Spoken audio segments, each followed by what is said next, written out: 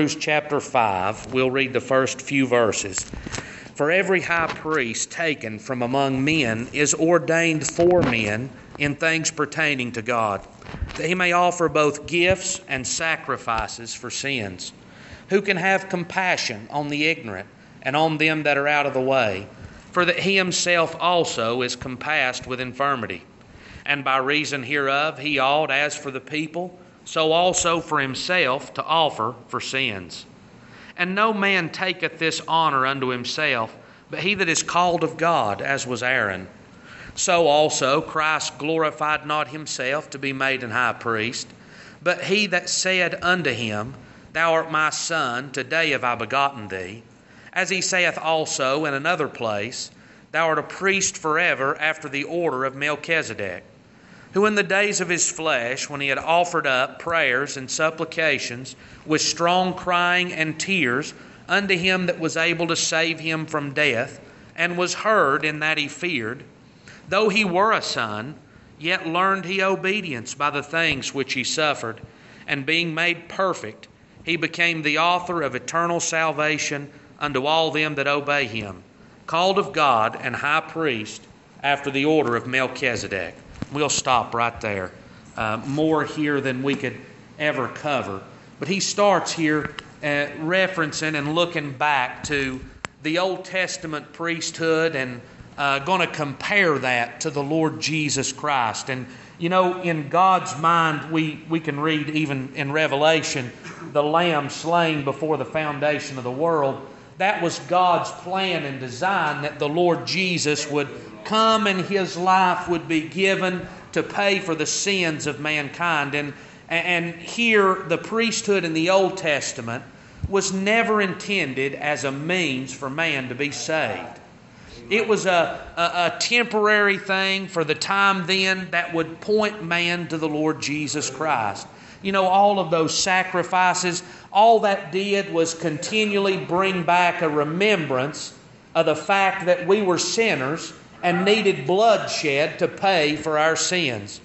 And so the high priest here in the Old Testament, he was a gift from God.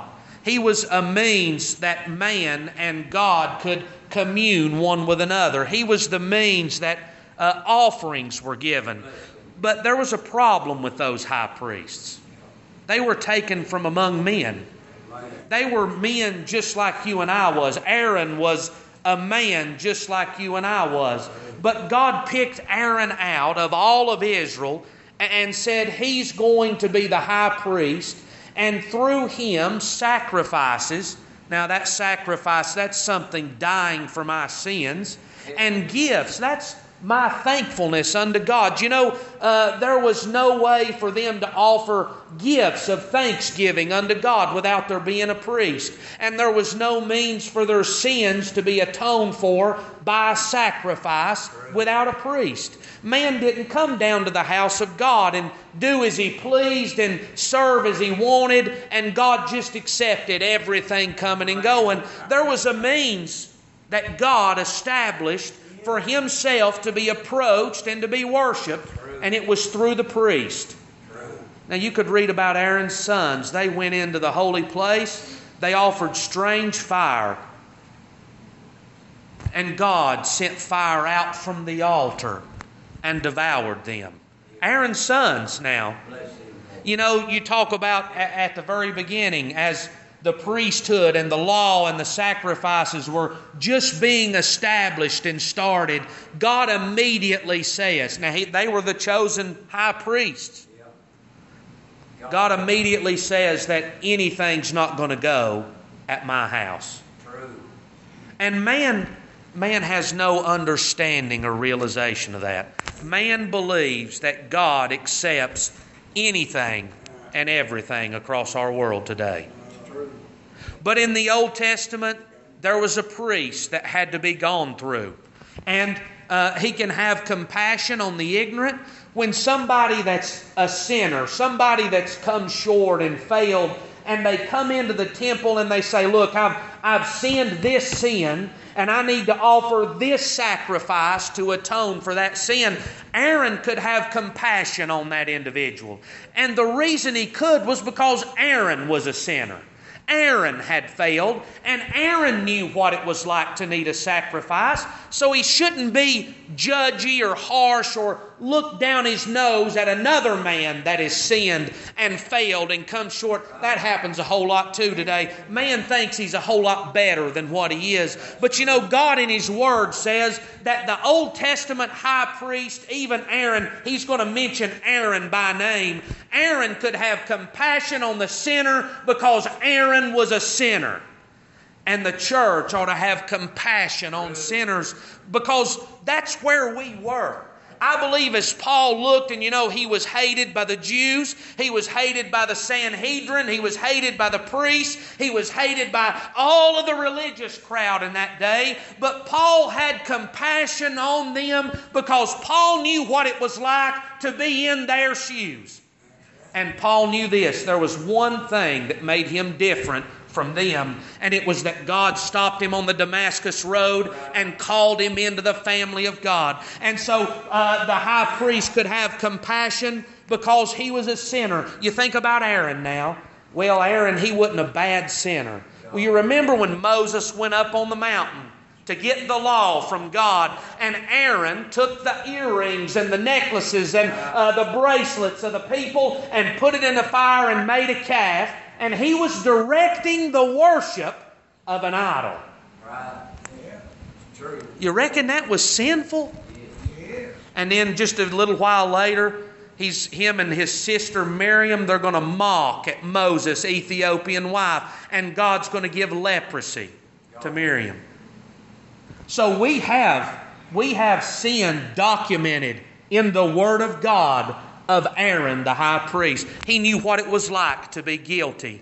He knew what it was like to be sinful. And if you're saved, I realize the sinner they think that they're right in themselves. They're blinded by sin, by the devil, by their own wicked and carnal mind. They think that they're good. But the church, who's able to, as Isaiah says, look back to the hole of the pit where God dug you out. You didn't dig yourself out of there. God came to you where you were. God convicted you and drew you out of that place. He saved and changed you, and that's why you're different today. And we ought to be able to look on poor people that are blinded and in the same condition that we were in and be compassionate towards them, recognizing that we were once in that condition.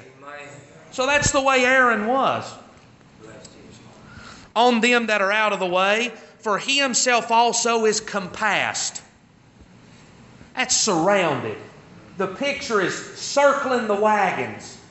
He's surrounded by infirmity and feebleness and weakness. I know a lot of times I'm just like you are. We like to put on a show for whoever's round about. But if we're going to be sober and scriptural minded and look at ourselves fairly, I don't care how good or what position you are, we are all encompassed with infirmity and with weakness. And you know, Hezekiah, one of the great kings of the Old Testament of Judah, and done great works, but the Lord tried him. And Hezekiah brought the enemy in and showed him all the treasures and brought judgment on his house. Jesus in the Lord's Prayer.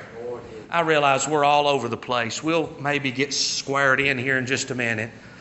But Jesus prayed in the Lord's Prayer, lead us not into temptation.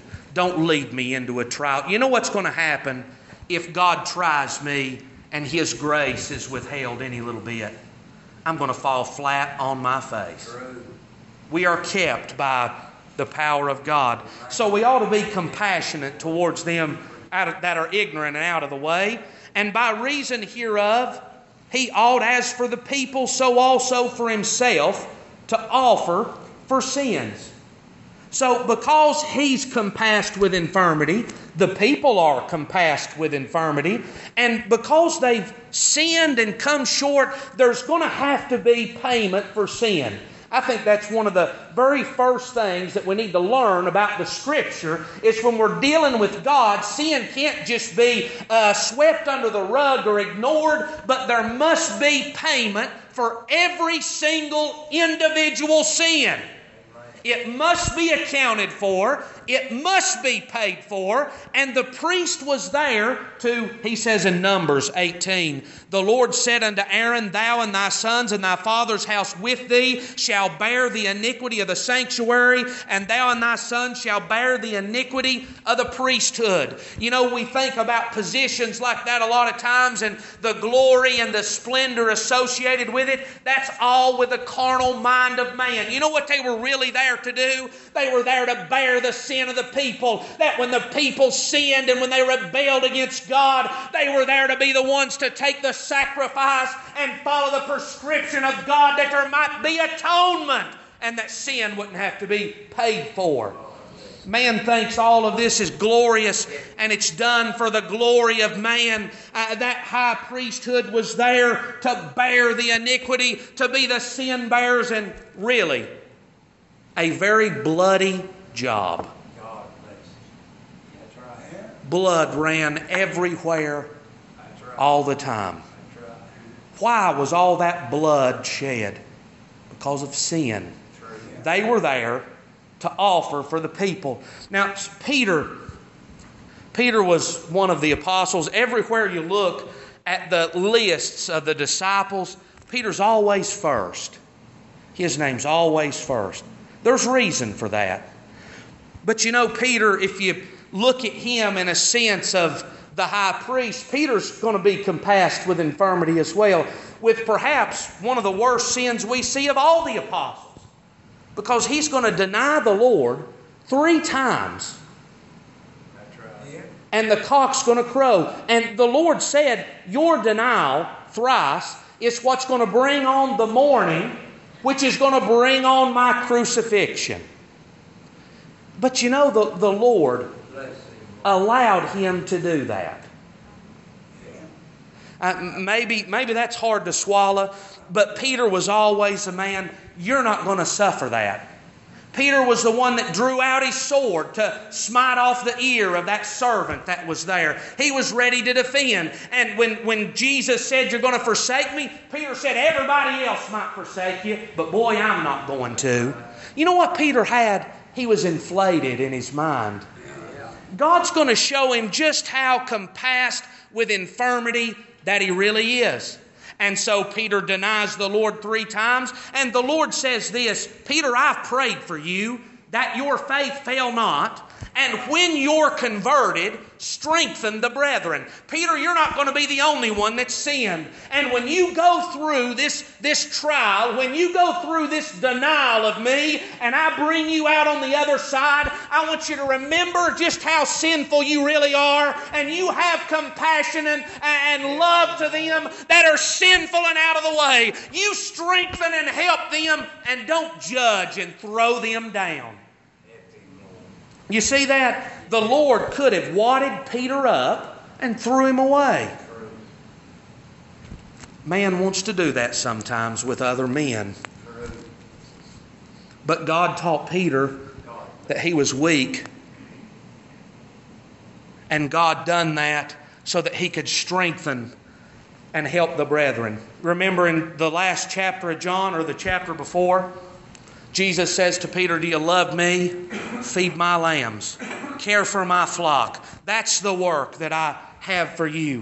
And so in number 4, verse 4, no man taketh this honor unto himself, but he that is called of God, as was Aaron. So it wouldn't just anybody out of the blue, willy-nilly could say, I'm going to be the high priest this year, and that would be accepted.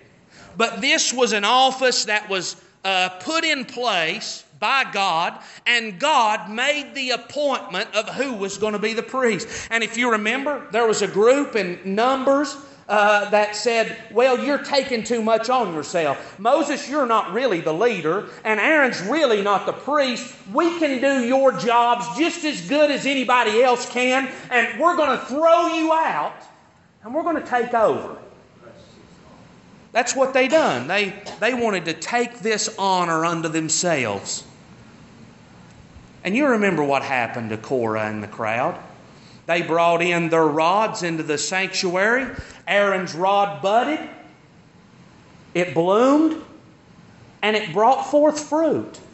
His almond tree walking stick that had been his walking stick and had been dead didn't just bud but bloomed, and didn't just bloom but had almonds on it overnight. You know what that was? That was God saying, this is my chosen to be the priest. And then He opened the earth up and swallowed up all those that were in rebellion. And really, horizontally, as you look at that, you say, well, they were only rebelling against Moses. But in truth, they were rebelling against the order and the selection of God. True. God bless. So, as was Aaron in Exodus, take unto thee Aaron thy brother and his sons with him from among the children of Israel, that he may minister unto me in the priest's office.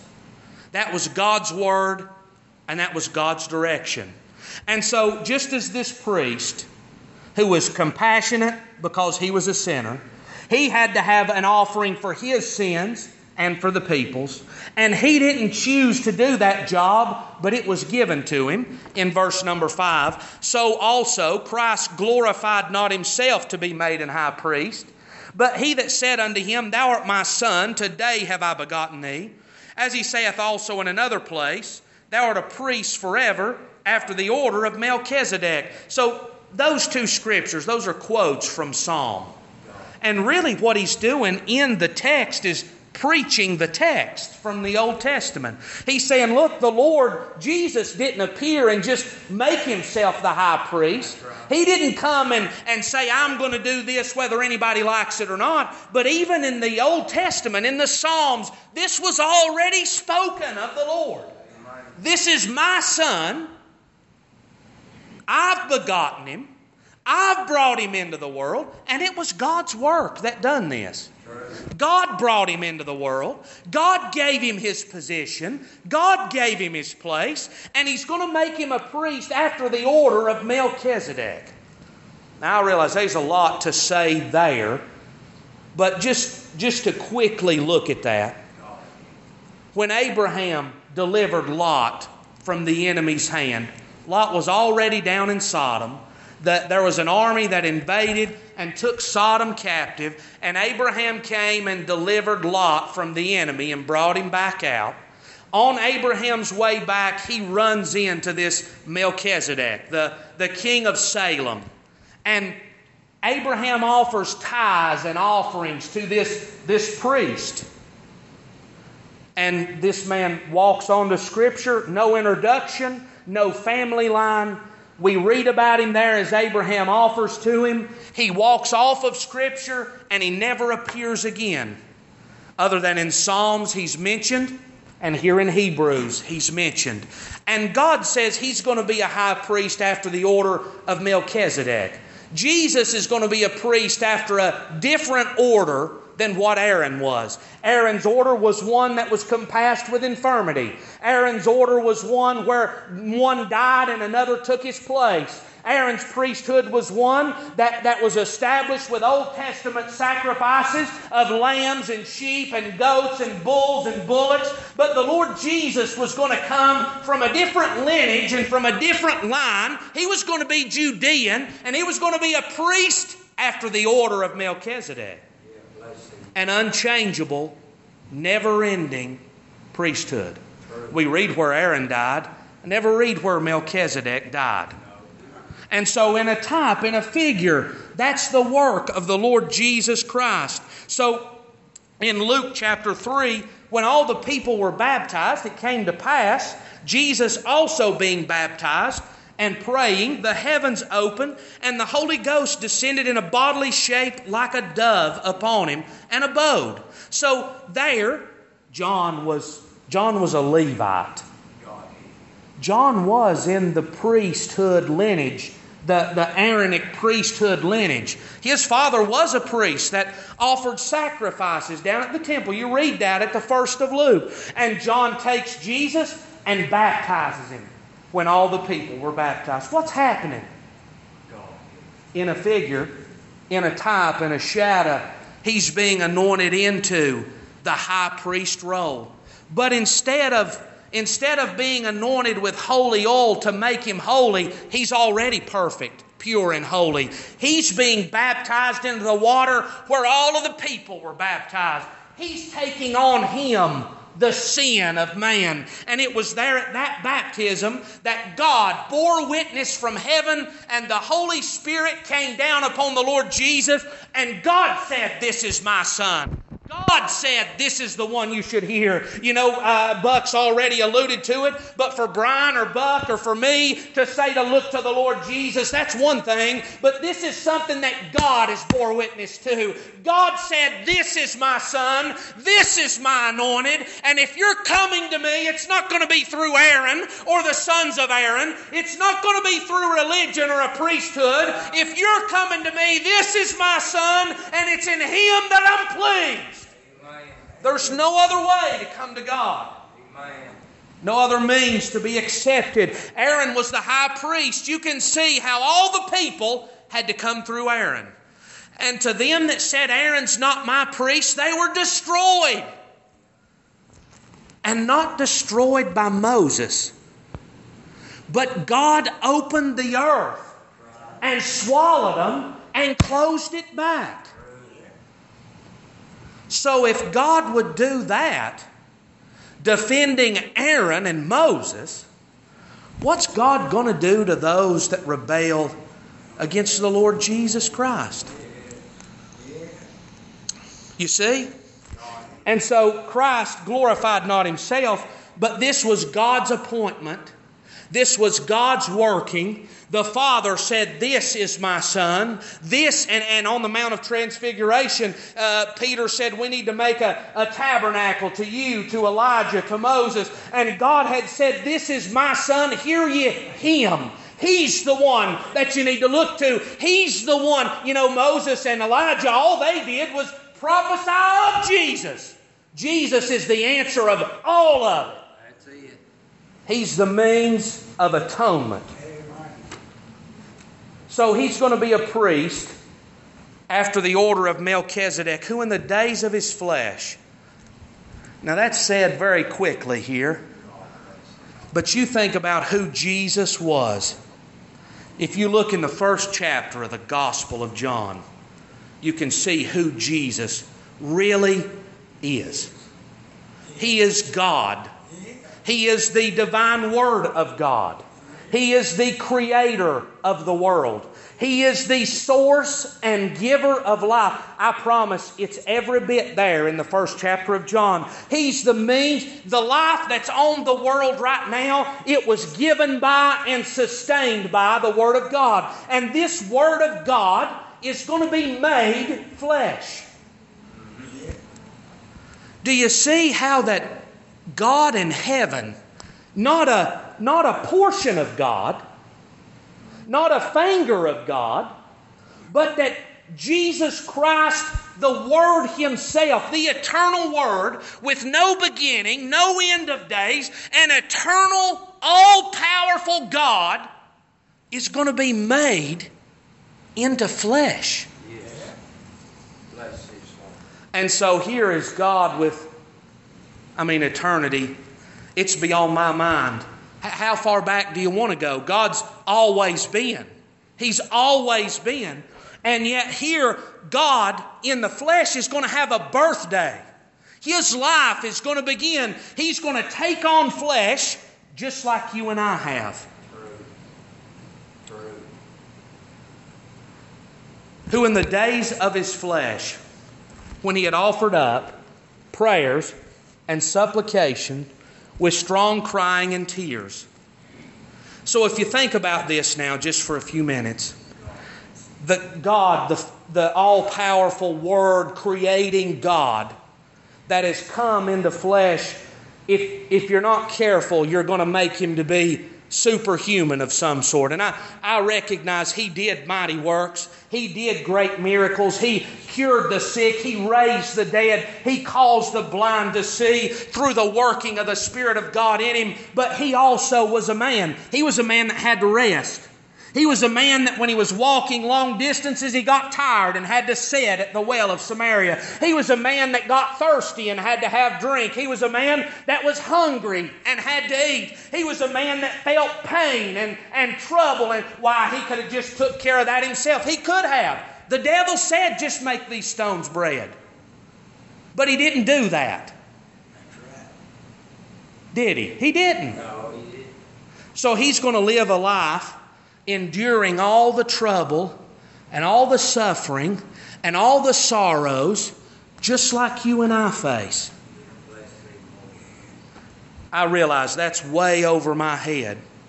But he is going to do that. He's going to be a priest, and he's going to be compassionate. He's going to be able to succor them because he has been tempted in all points just like you and I have. He's faced this day-to-day life just like you and I faced it. I've said this before, might have said it here even. But you know, the politicians that are in office today, many of them have no idea what it's like to live like you and I live. They don't know what it's like to have to go out and work and at times wonder, well, am I going to be able to pay this bill? Or to think I'd like to have that, but I can't afford it right now. They don't have any idea what you and I live like. They've never experienced it. You can't say that about God. You know, man in his wisdom and in his greatness and self, he might say, God, you've never been down here and lived like I've lived. You don't know what it's like to walk in my shoes, so to speak. Yeah, and maybe Moses might have could have said that to God. But you know, today, man can't say that because God has come down. He put on our shoes. He put on a body like ours, and He lived a life just like we lived it. Amen. He worked a job. Yes. I realize maybe that's not hurt as much. But if you look in Mark, Jesus is going to be teaching. And they say, is not this the carpenter? In another scripture, they say the carpenter's son. Joseph, it looks like, had died. Jesus was the firstborn in that family. So when Joseph died, it fell his lot. He's the provider. And it looks to me like, they called him the carpenter, he took over the family business and took care of his family. So he was just like me and you. He didn't come to the rich. He wasn't born in a palace. He wasn't born to the good. Man wants to wallow in pity sometimes and think nobody understands what I'm going through right now. I'm telling you, the Lord Jesus, He lived a life without a place to lay His head. He lived a life without a friend. They all forsook Him and fled in the end. And His number one man denied Him 3 times. He lived a life of suffering, a life of hunger, and a life of thirst. He took it on, and in every point, like you and I are, He was tempted. That's well and good. But it goes a whole lot farther than that. In the days of His flesh, He offered up prayers, supplications with strong crying and tears. So would you say here, this is something that is very weighty on His heart. If you look in John, I believe it's 13. I believe that's right. The Bible says that His soul was troubled within Him. So the Lord knows what it's like to be troubled. He knows what it's like to hurt. He knows what it's like to fear. And He's going to offer up strong crying. I can think of 2 places that we have in Scripture. And you know, we don't have all of Jesus' life recorded. We've just got a very few instances. But we know in the Garden of Gethsemane, the Bible says in the book of Mark, my soul is exceeding sorrowful unto death. tarry ye here and watch. He's going to go a stone's throw further and pray to the Father and say, Lord, if there's any way that this cup pass from me, what's he looking at? What's he praying about? The Lord knows that the next day he's going to be beaten beyond recognition as a man. He's going to be whipped with a cat o' nine tails. They're going to pluck his beard from his face. They're going to nail a spike, a crown of thorns on his head, and they're going to nail him to a cross, and he's going to suffer and die for the sins of man. He's feeling the weight of that. And sometimes we think, well, that was just no problem for him, but he's a man like me and you are. And he's troubled about that. And he says in one place, the spirit is willing, but the flesh is weak. He had a weak flesh that did not desire to suffer. On over in Hebrews, he despised the shame. So this wasn't now Superman coming down and feeling no pain, doing a work and going back at no cost to himself. This was God suffering and carrying the load of it, not just in pain on the body, but troubled in the inward parts of the soul as he pours out himself. We know he prayed at least 3 times. We know that his sweat became as great drops of blood. He's pleading with God, if there's some way that this could pass from me, would you let it pass? But if not, whatever your will is, I submit myself to that. I tell you, those words, I've read them all my life, but you talk about words of wisdom and strength to be able to say that. God, I don't want to do this. I don't want to see this happen. I don't want to endure this trouble. I don't want to feel this pain, but your will be done. That's hard to pray, ain't it? You get yourself in that place where that's at your door. And you say, God, I don't want to go through this. Why am I? That's the way we think in our mind. What have I done to go through this? What had he done? If there's anybody that's innocent, this man was innocent. But you know what he prays? God, I don't want to endure this. I'm dreading this. My soul is exceeding sorrowful, even unto death. Under the weight and the fear and the dread of what I'm about to face. But I want your will to be done. He loved the Father. And because he loved the Father, he submitted himself to the Father's will. And he became obedient even unto death. But not just death of a heart attack or an aneurysm or a car crash, but the agonizing, suffering death of the cross. How much lower could the Lord go?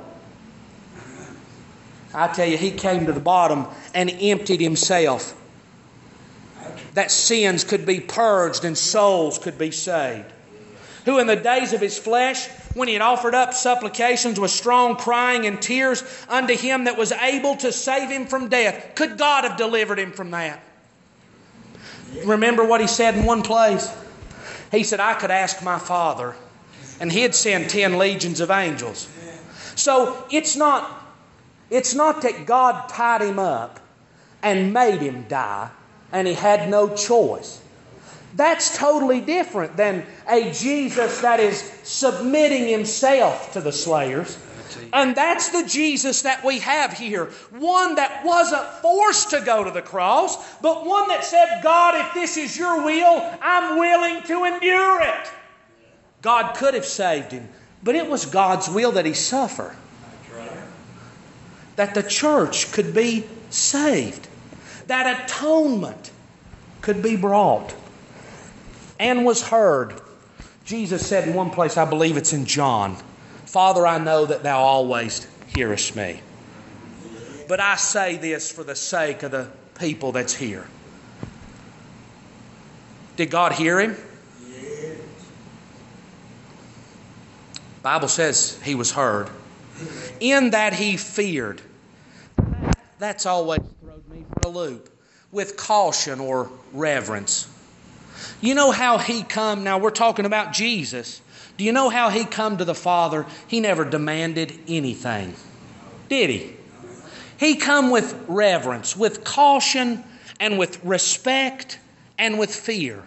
And I believe now that's the way God's to be approached. If the Lord didn't come demanding God do for Him, then who do I think I am that I'm going to come and demand God to do for me? But you know how we come? With reverence and respect and with fear. And may God help us to submit ourselves to the will of God, knowing that God knows what's best, more so than we do. He was heard in that He feared.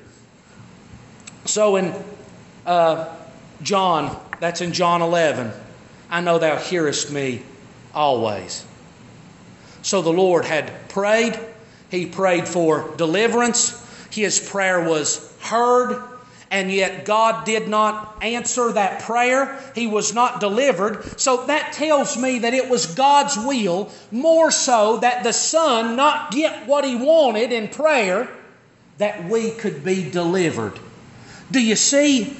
God bless you. I'm telling you, if you could just see just for a second into this thought right here, that the Lord Jesus Christ was denied His request by God the Father that you and I could be delivered from our iniquities and from the wrath of God that lied before us. That God did not answer the prayer of the Lord Jesus, that the sinner that's called by the grace of God to the altar, that his prayer could be heard. If there's no priest, there's no way to come to God. If Jesus doesn't suffer this, there's no atonement for my sins. I've got no prayer of ever being heard. But the Lord, He said, not my will, but thine be done. And though He were a son, yet learned He obedience. He learned. It's what the Bible says. In heaven, you know, we sing about heaven. When we get there, I've got no worry about having to obey, because I'm going to be shed of my problem. This flesh man, this carnal man, when he's in the grave and turned to dust, I won't have no trouble obeying God then. When Jesus was with the Father in heaven, He did not have a flesh. No problem with obedience then. But you know what He's going to do? He's going to come down and learn what it's like to be obedient to God. Not just in a little thing, not just in something, you know, a lot of times things come in our life and we think it's the biggest thing in the country, and just a few weeks down the road it was nothing to us.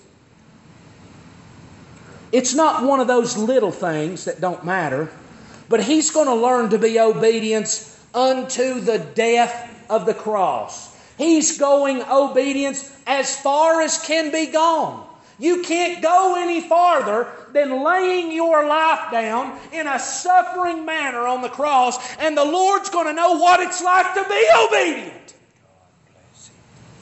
He's been there. Yes. He's been in our shoes. He's been tried. He's been tempted. He's been laid on a path that no man could go down. And He's going to bear it and come out on the other side by the things which He suffered. You know, a real test of obedience is when we really suffer just a little bit. When things are, I'm not comparing us to the Lord. Don't think that at all. But you just let me hurt. Let my feelings get hurt. Let me be afraid for someone or something that I love. Let me suffer just a little bit, and then our obedience will really be tested. As long as I'm making loads of money, my health and my family are doing good, and everything's in order and in line, it's no problem for me to be obedient then when things are good and easy. But when it comes time that God says, Joseph, you're going down into Egypt. Joseph, you're going into the jailhouse. When he says, Shadrach, Meshach, and Abednego, you're going into the fiery furnace. I tell you, it's at those times that it becomes real easy to back up and say, well, I'm not willing to obey that far. That's asking too much. What about the cross? What about being lashed with a whip, no telling how many times, beard plucked from him, beaten and smote in the face? They put a mask over his face and would punch him in the face and say, now tell us who hit you. Spit on him, mock him, and make fun of him. Bring him out in a purple robe and the whole crowd laugh at him. Then be crucified naked before the whole world. Be thirsty up there, dying, and be given vinegar to drink. All while the crowd's jeering. Do you think that's a little too far? How far would you be willing to go before you said, wait a minute, I'm not going that far? How many punches to the face would you have took before you said, all right, that's enough for me? How many licks to the back with a whip would you have took before you said, all right, I'm not being obedient any further? But you know what the Lord did? He took every single stripe. He took every single bruise. He took every single spit glob. He took every jeer and every hate. He took all 3 of the nails and He gave His life there. He could have done something about it, couldn't He? But He didn't. He submitted. He was obedient to the will of the Father and did not ask for deliverance. And you know what was happening? As that stripe was laid on His back, a stripe on mine was being healed. See, that's why He was being beaten. That's why He was suffering. He was suffering, our substitute. There in our place. There for our sins. There for our iniquities. So do you see where the love's really at? Yeah.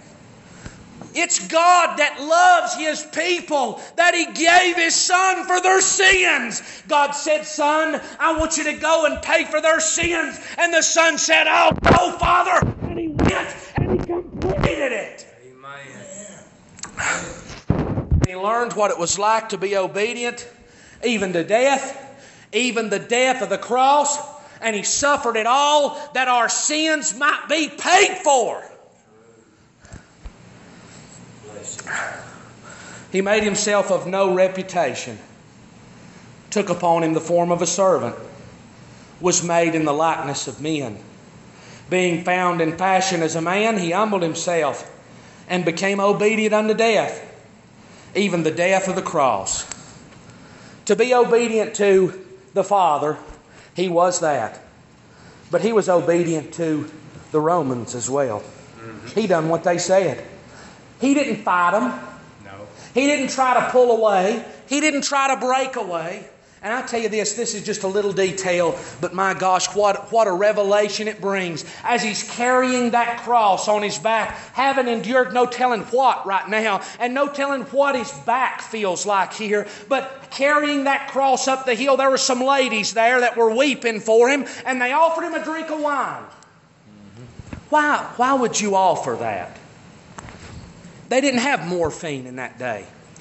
So you give wine to them that were in pain. That would have maybe helped dull some of the pain from him.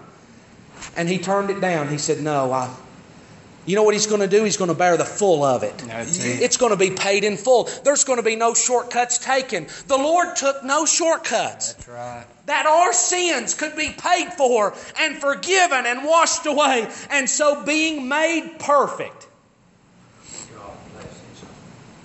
Being made perfect. At first glance, it sounds like that He wasn't perfect before. In the sense of righteousness, He was perfect before. He had never sinned. But you know what He's doing? The word means complete over and over again. To accomplish or to complete. So what's He doing? He's completing the will and the suffering that was laid before Him. Paul says, I believe it's in 12 of Hebrews. 12. Let us run with patience the race that is set before us. So in that sense, there's a course laid before us for us to run. Well, in the same sense, the Lord had a course laid before Him to run, and He accomplished all that the Lord had laid in front of Him. It wasn't that He was completing Himself, but He was completing the plan of redemption for mankind. And He completed every jot and every tittle. That's dotting of the I and crossing of the T. No shortcuts, no places missing, nothing left out. He made a complete payment for sin. He made a complete way of salvation. I don't have to add anything to it. It doesn't require my works. I don't have to have an Aaronic priest anymore. I don't have to offer a sacrifice at the temple. But God has completed my salvation in Jesus Christ. Amen. Being made perfect, He became the author. The author, that word means causative, a causer. You've heard of cause and effect. It's literary, maybe even physics. But if this flower's going to turn over, as it sets right there, there's going to have to be a cause for that to happen. That does not happen without cause. Do you see that? Yeah.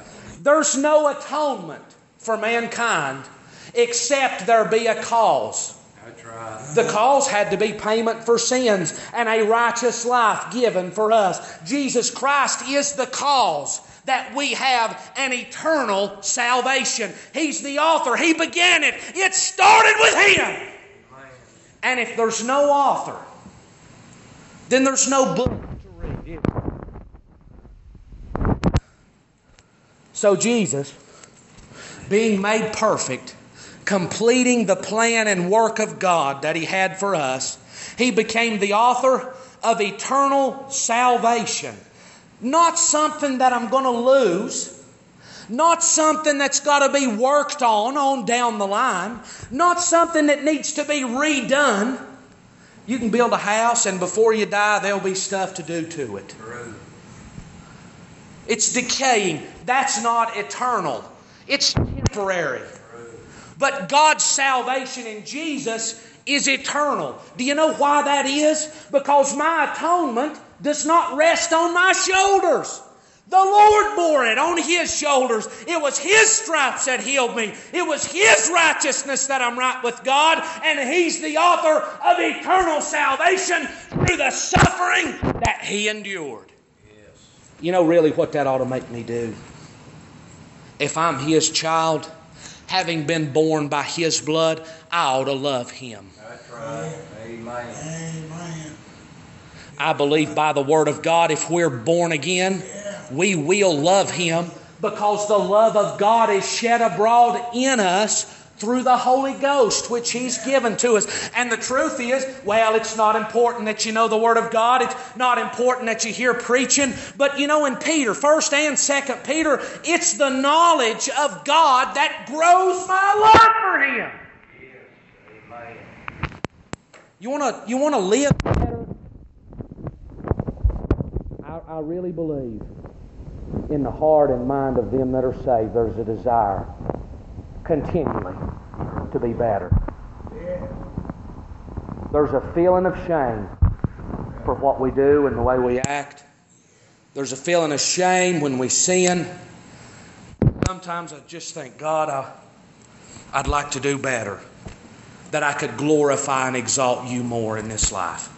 If I could do better. Well, you know, one means to that is to learn of Him and His suffering. Our love for Him grow.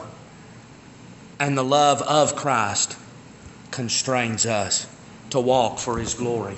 He's the author of eternal salvation unto all them that obey Him. That word means to hear under as a subordinate. So you know what the Lord did?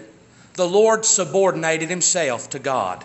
He heard what God said. He yielded Himself to that. You know what? Those that are going to follow the Lord Jesus and have atonement through Him, they're going to be His subordinate.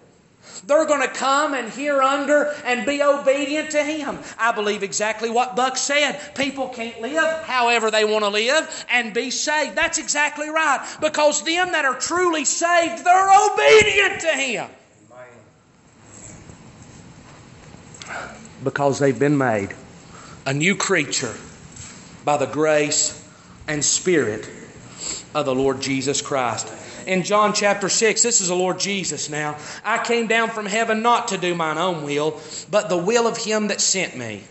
God, Jesus came to set His will aside, to complete and to do the will of the Father. Now, what about us? In 2 Thessalonians chapter 2, verse 16, our Lord Jesus Christ Himself and God our Father, which hath loved us and giving us everlasting consolation and good hope through grace. So God and Jesus, by the Spirit, has given us consolation, peace, rest, assurance. That when we sin, when I fail, and my heart's broken over my failure, and I know that I've done wrong, and I have to say, God, would you forgive me and deal mercifully with me? You know, even in those times, I never fear that I've lost my salvation. Have you ever feared that you've lost your salvation? Maybe in the thinking of the mind, by the lying of the devil, that may have come across our mind. But I'll tell you, in Jesus Christ we have peace. David committed some of the most atrocious sins that we see, and he doesn't say, God, save me again, but he says, restore the joy of thy salvation. Let me feel the joy of your presence again. I tell you, thank God that we've got a salvation that we don't have to check on every evening. We don't have to see if the battery's charged up on it, but God has become the everlasting Savior of our souls. Unto them that obey Him, called of God, and high priest after the order of Melchizedek. Aaron, I don't doubt that Aaron was a good high priest in the job that he had, the job that God had given him. I believe he offered his sacrifices. I believe he done as God directed. But would you compare Aaron to the Lord Jesus Christ? Aaron could go into a tent that they made in the wilderness. Jesus Christ is sitting at the right hand of God in the heavens. Aaron could offer a bull or a sheep or a lamb. Jesus Christ offered His own perfect life unto God. That sheep, that lamb, had no choice in the matter. It was drugged down and its throat was cut. The Lord Jesus was a reasonable sacrifice. He had reasoning. He knew what was happening. He could have stopped it. He could have prevented it. He could have brought it to an end. But He said, I'm going to willingly suffer this for the redemption of their soul. So, for me now, today, as I look back at what the Lord's done for me, that ought to make me say, Lord, I'll endure that. I'll obey that. I'll subordinate myself and I'll endure that for your glory, for your praise, and for your